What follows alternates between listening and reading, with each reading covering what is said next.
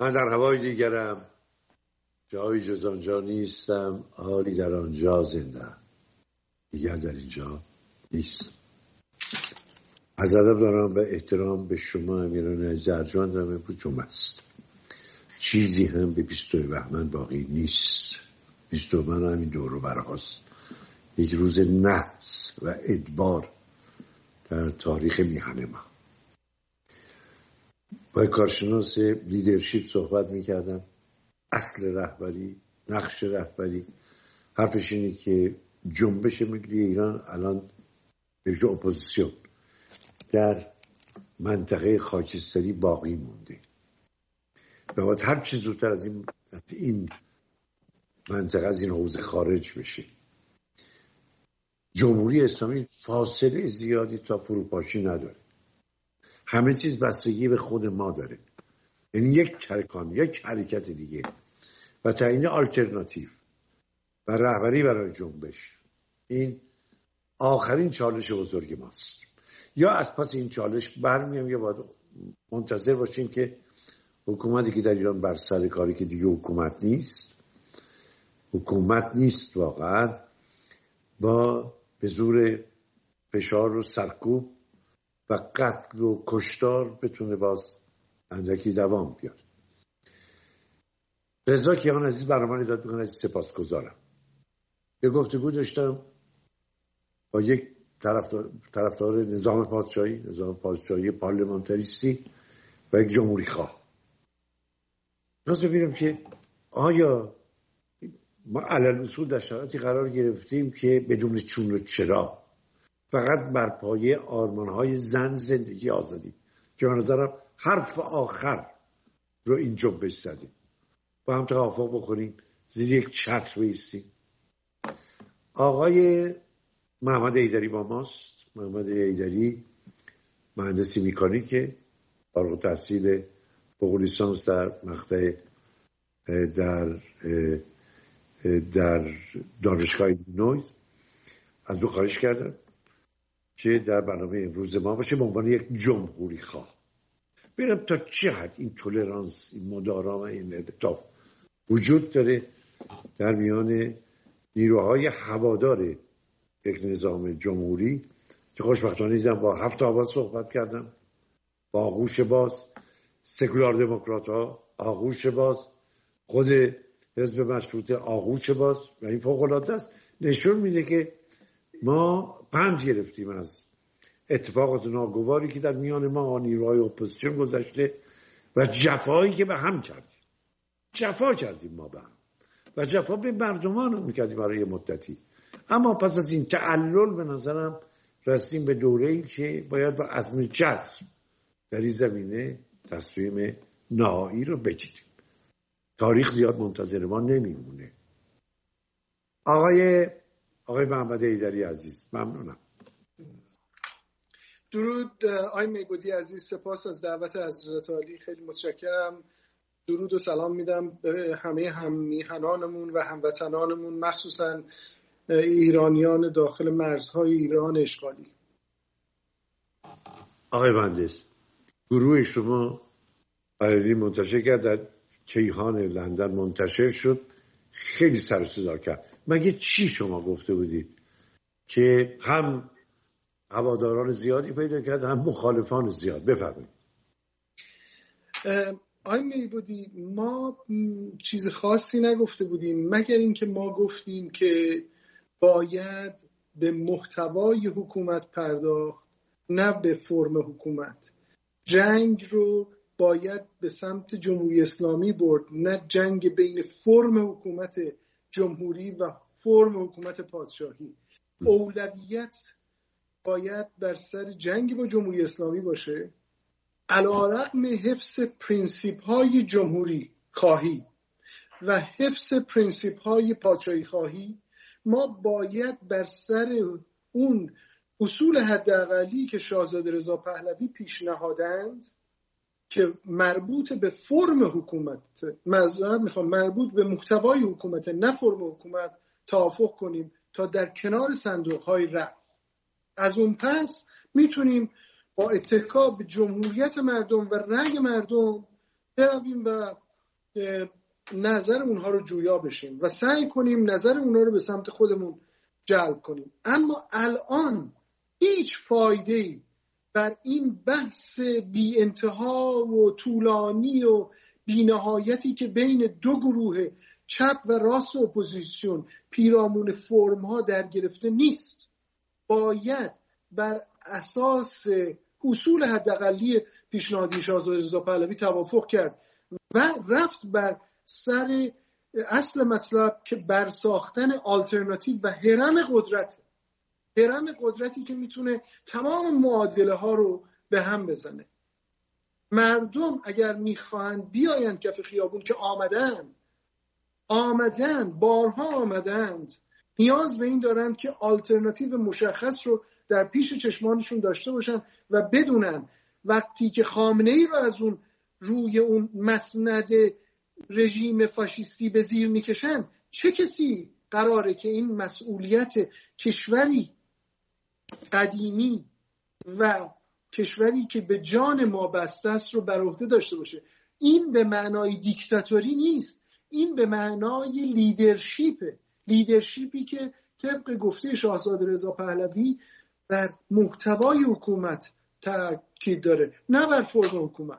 خود ایشون هم بارها گفته که به محتوا بپردازیم نه به فرم بیایم. این کشتی داره غرق میشه زمان پیمان نوین تا اکنون. نکته آخری که آقای میبدی شاید دوستانی قبول نداشته باشند اینه که این تکرار مکررات که ما میخواهیم آلترناتیو رو بر اساس یک شورای رهبری درست کنیم، به نظر ما که عضو جمعیت جمهوری خواهان حامی شاهزاده رضا پهلوی هستیم، این به سرانجام نمیرسه. ما باید کاری رو بکنیم که فرانسوی ها در زمان اشغال کشورشون توسط فاشیسم نازی کردن، اونا توافق کردن روی یه شخصیت رد پادار مانند ژنرال دوگل. ما رد پادارترین شخصیتی که در سپهر سیاسی ایران داریم به زعم ما اعضای جمعیت جمهوری خواهان حامی شاهزاده رضا پهلویه. ما به او اطمینان داریم. ما اعضای جمعیت جمهوری خواهان حامی شاهزاده رضا پهلوی به او اطمینان داریم که او بر اصول حداقلی که درش سرش صحبت کرده، گفتمان سازی کرده، باقی میمونه. اون گفتمانش رو حالا میتونیم بعداً هر جوری که شما مایلید صحبت کنیم که بگیم چرا ما با حفظ جمهوری خواهی خودمون، جناب آقای میبدی تأکید میکنم، با حفظ جمهوری خواهی خودمون داریم اعلام میکنیم به مردم شریف ایران و به خود شاهزاده و به دیگر هموطنانمون در خارج و داخل کشور که ما او رو شخصیت مورد وثوق خودمون میدونیم. خب این نظر شما به عنوان سخنگوی این جمعیته یا نه توافق جمعی دارید علل اصول روی این موضوع؟ توافق جمعی دارید؟ بله، اطلاعیه شماره بیانیه اعلام موجودیت ما که در حقیقت مرامنامه ماست و در کیهان لندن منتشر شد، اون پس از اون یک اطلاعیه صادر شد، اطلاعیه شماره 1 که در حساب اکس توییتر جمعیت هست و در اینستاگرام جمعیت هست و اون در اونجا بر اساس توافق اعضا و رأی اعضا بنده به عنوان دبیر موقت و سخنگوی جمعیت تا زمانی که ما اولین کنگره عمومی خودمون رو برگزار کنیم برگزیده شدم، مفتخر شدم به این و به اون در اون کپاسیتی در اون پتانسیل بنده دارم این عرض خدمتتون میگم. خب آقای حیدری، به نام که اون چیزی که من دریافت کردم این به نظرم خب که خواست دموکراتیک نظر یک گروه از جمهوری خواهانه. تا اونجایی که متوجه شدم شاهزاده رضا پهلوی رو به عنوان رهبر قبول دارن، درسته؟ بله. رهبر قبول دارن، ما که خودشون جمهوری خواه هستن و دوست دارن که همه ما بر پایه محتوای نظام آینده توافق بکنیم. این همه بر سر فرم تو سرکله هم نزنیم و قبول داشته باشیم که ما تعیین کننده نیستیم، تعیین کننده مردم ایرانن. کی روزی میرن پای صندوق‌های رای. آیا باز در اونجا ما میدونیم چی میخوان؟ خیر، باید حتما اون آرا از توی صندوق‌ها بیرون بیاد، شماره بشه تا ما بفهمیم اون مردم چی میخوان. ولی تا اونجا هم میانانم به هر حال اپوزیسیون احتیاج به آلترناتیو داره. مثلا باید بدیلش رو روی میز قرار بده تا ندیم دنیای غرب ما رو جدی نمیگیره، چون میخواد مطمئن بشه پس از فروپاشی جمهوری اسلامی که نمیخواد سر به تن جمهوری اسلامی هم باشه. یادتون باشه دنیای غرب دیگه نمیخواد.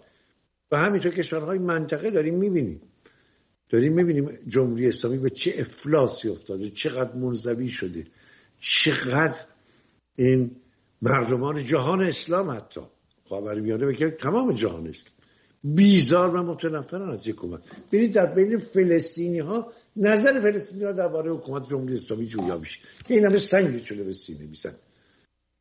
اینا جمهوری اسلامی را عامل بدبختی های چند دهه اخیر خودشون میدونن. پس تا اینجا مشخص شد. حالا میخوام ببینم که اعتراض ها بر سر چی بود؟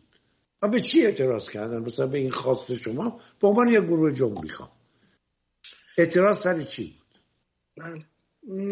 آقای میبدی، این عزیزان هموطن ما به ما در یه مغالطه مرد پوشالی ما رو به مطالبی نسبت میدن یا مطالبی رو به ما نسبت میدن که اصلا رد پای نشانی از اون در بیانیه اعلام موجودیت ما که در نشریه کیهان لندن منتشر شد شما نمیبینید. چی میگن؟ چی گفتن؟ اینها میگویند که شما جمهوری خواه پادشاهی خواهید، در صورتی که بنده همینجا خدمت شما گفتم ما جمهوری خواهیم، ما جمهوری خواه هستیم، اما ما فکر نمی کنیم که جمهوری خواهی اولویت داره بر محتوای حکومت. این بحث بی انتهای فرم حکومت رو برامون اصل نیست، اساس نیست. یعنی همه رو موکول کردی به اراده و رأی مردم در آینده. الان من پیشتر از اون میرم جناب آقای میبدی. من میخوام بگم ما اصول خودمون رو پرینسیپ های خودمون رو به عنوان جمهوری خواه، جمهوریت خواه در اون اصول حداقلی و که پیشنهاد شاهزاده رضا پهلوی میبینیم. ببینید، بگذارید من چند تاشو بشمارم برای شما. ما به دنبال دموکراسی و حکومت سکولار هست. درسته؟ این چیزیه که در دو اصل از اصول حداقلی پیشنهادی شاهزاده رضا پهلوی مطرح شد. ما به دنبال حقوق بشر هستیم. یعنی چی؟ یعنی حقوق شهروندی. ما به دنبال این هستیم. ما به دنبال این هستیم که در کنار رفاه جمهوریت و دموکراسی پدید بیاد. این رو هم شما میبینید در صحبت‌های شاهزاده رضا پهلوی. چرا؟ چون او تأکید میکنه مدام که شما بدون احزاب قوی نمیتونید دموکراسی رو و حکومت عرفی سکولار رو ازش محافظت کنید. پس تأکید اون روی احزاب در حقیقت به این لحاظه که او براش مهمه که یه تضمینی وجود داشته باشه روی حفظ دموکراسی و حکومت عرفی سکولار. شاهزاده رضا پهلوی شما بهتر از من میتونید، هموطنان ما خیلی خوب میتونن که دائم تأکید میکنه که در دوران گذار بدون احزاب قوی ممکن نیست. برید حزب درست کنید، از همین حالام برید درست کنید، برید جمعیت درست کنید، از همین حالام درست کنید. اگر ایشون مورد وثوق ماست بر اساس این همپوشانی پرینسیپ ها، اصول جمهوری خواهی ما با اصول حداقلی اوست. بر این اساسه که ما نگاه میکنیم رد پادارترین شخصیت سپهر سیاسی ایران از زمانی که یک موی سپید روی سرش نبوده همین حرفا رو زده تا الان هم همین صحبت رو میکنه. او هیچگاه خودش رو نماینده تام و تمام یک فرم حکومت معرفی نکرده. چه دلیلی داره که شخصیت مورد وثوق ما نباشه؟ و اگر او رو ما به عنوان رهبر انقلاب ملی و شخصیت مورد وثوق خودمون معرفی میکنیم، آیا این دلیل میشه که به ما حمله بشه که ما جمهوری خواه نیستیم؟ خب به نظر کسانی که حمله میکنن به نظر میرسه که مسئله آزادی ایران، عبور از این بحران موجود در میهن مملکت ما در اولویتشون نیست. احتمالاً دایه قدرت دارن و بیشتر به منافع شخصی فکر میکنن تا مسائل و منافع مردمی که امروز در اسیر و گرفتار دست حکومت هولناک در منطقه خاورمیانه هستن. من استنباطم اینه، چون ما گروه های مختلف صحبت کردم، گروه های مختلف جمهوری خواه که اعلام آمادگی کردن. حالا میخوام از شما بپرسم که آیا حاضری با همه اینا همکاری کنید؟ مثلا با حزب مشروطه حاضر به همکاری هستی؟ بله. با هفتم آبان اغلب پژوهشگرانی هستن، اغلب چهره‌های خیلی برجسته جمهوری خواهن، مشکلی نداری؟ اصلا. سکولار دموکرات ها مشکلی داری؟ اصلا. ببینید که امیانا این محصول چیه؟ این روامداری از همه مهمتر، این نطافی که در نیروهای مختلف سیاسی پدید آمده که پیش از این نبوده، این محصول جنبش زن، زندگی، آزادی است. فضای زندگی اپوزیسیون در بیرون از ایران رو واقعا تغییر داده و این به نظر من اتفاق خیلی میمونه ما برای اتفاق خیلی مهمه در تاریخ ملی ما. میخوام ببینم که مثلا قبل از این جنبش هم فکر میکردید که جمهوری خواه این همه آمادگی داشته باشن که مثلا به صراحت بگن رضا پهلوی رهبر ما هم هست؟ فکر نمی کنن. خود شما چی فکر میکنید؟ سوال سختی میپرسید آقای میبدی. حقیقتش خیلی سوال سختی آقای میبدی. من اگه خودم رو نخوام سانسور بکنم آقای میبدی، با کمال تأسف میگم که این کار باید مدت‌ها پیش صورت میگرفت. از زمانی که کتاب زمان انتخاب شاهزاده منتشر شد باید این کار صورت میگرفت. تعلل شده تو این کار آقای میبدی و اونهایی که باعث این تعلل شدن در قبال ملت ایران مسئوله. ولی خب ما تجربه این دوره زن زندگی آزادی رو نداشتیم. ببینید هیچ وقت خطوط نیروهای اپوزیسیون، طیف‌های مختلف این همه روشن نبوده. دقیقاً میدونید کی کجا وایساده، کی چی میگه، آیا این سخنی که میگه میخواد به شکل از حکومت طرفداری بکنه یا اینکه نه واقعاً دلش در گروه آزادی ایرانه. این دیگه مشخص شده و ما این رو مدیون این دوره میدونیم، مدیون تغییر فضا و آشکار شدن چهره و هویت سیاسی نیروهایی که تا به حال اونها رو نمیشناختیم. برخی از اونها با نقاب در بین ما زندگی میکردن، امروز نقاب ها برداشته شده. این خیلی کمک میکنه به اینکه ما بهتر بتونیم در کنار هم بایستیم و این مسیر رو پیش بگیریم. بفرمایید.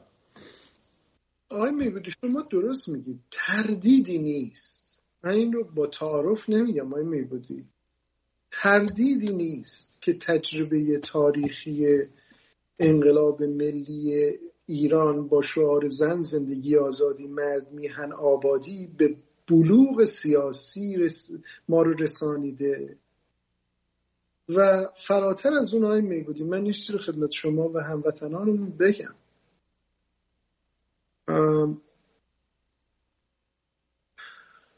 بنابراین ضرورت بوده که آقای میبدی امثال بنده حقیر احساس کردیم باید بیایم خدمت شما و این حرف رو خطاب و روی به ملت ایران بگیم که ما جمهوری خواه هستیم، ولی در این جمهوری خواهی با حمایت از شکل گرفتن یه هرم قدرت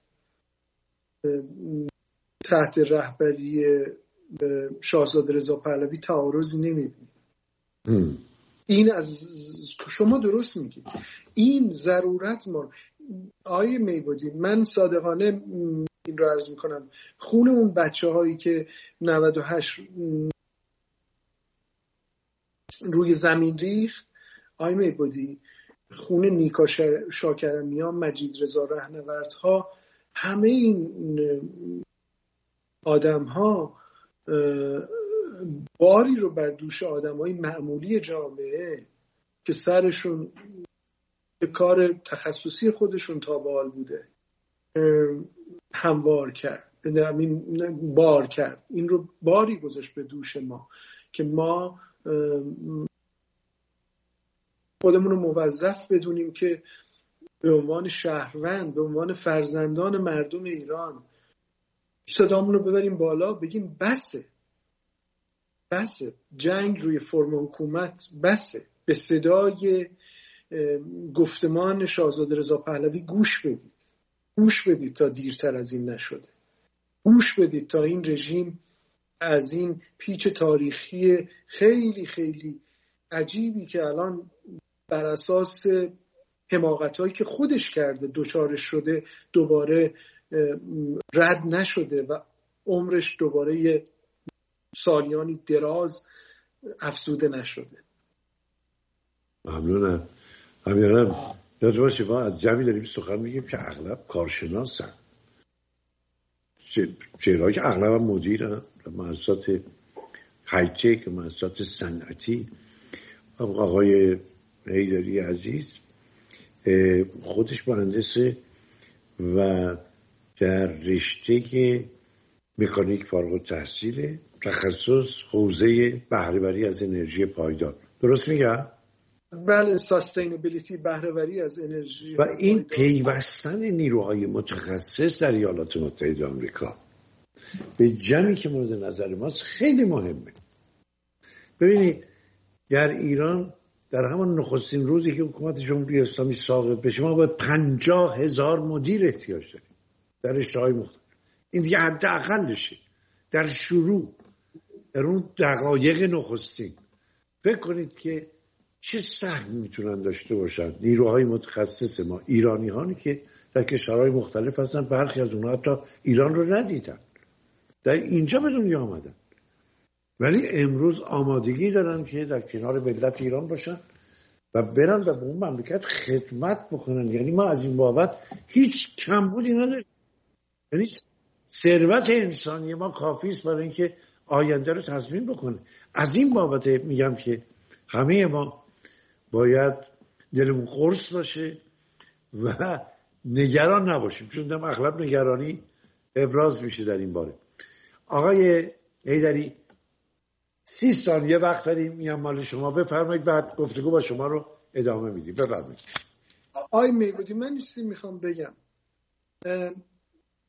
ببخشید، شما کاملا درست میگید. نیروهایی که در خارج از کشور هستن فرزندان این ملتن، به ملت باز خواهند گشت، به دامان مام میهن بر خواهند گشت. ولی آقای میبدی، واقعا صادقانه اگر ما این جمعیت جمهوری خواهان حامی شاهزاده رضا پهلوی رو آغاز کردیم به خاطر اینه که دوستان ما، برادران ما، بچه‌های ملت ایران توی اون در تحت حاکمیت رژیم فاشیست جمهوری اسلامی نمیتونن کاری رو که ما میتوانیم اینجا در این امنیت انجام بدیم انجام بدن. همینطوره. گفتگو رو پی میگیریم همینجا با گروه های مختلف هم، یعنی از طریق تلویزیون ایران فردا. ممنونم.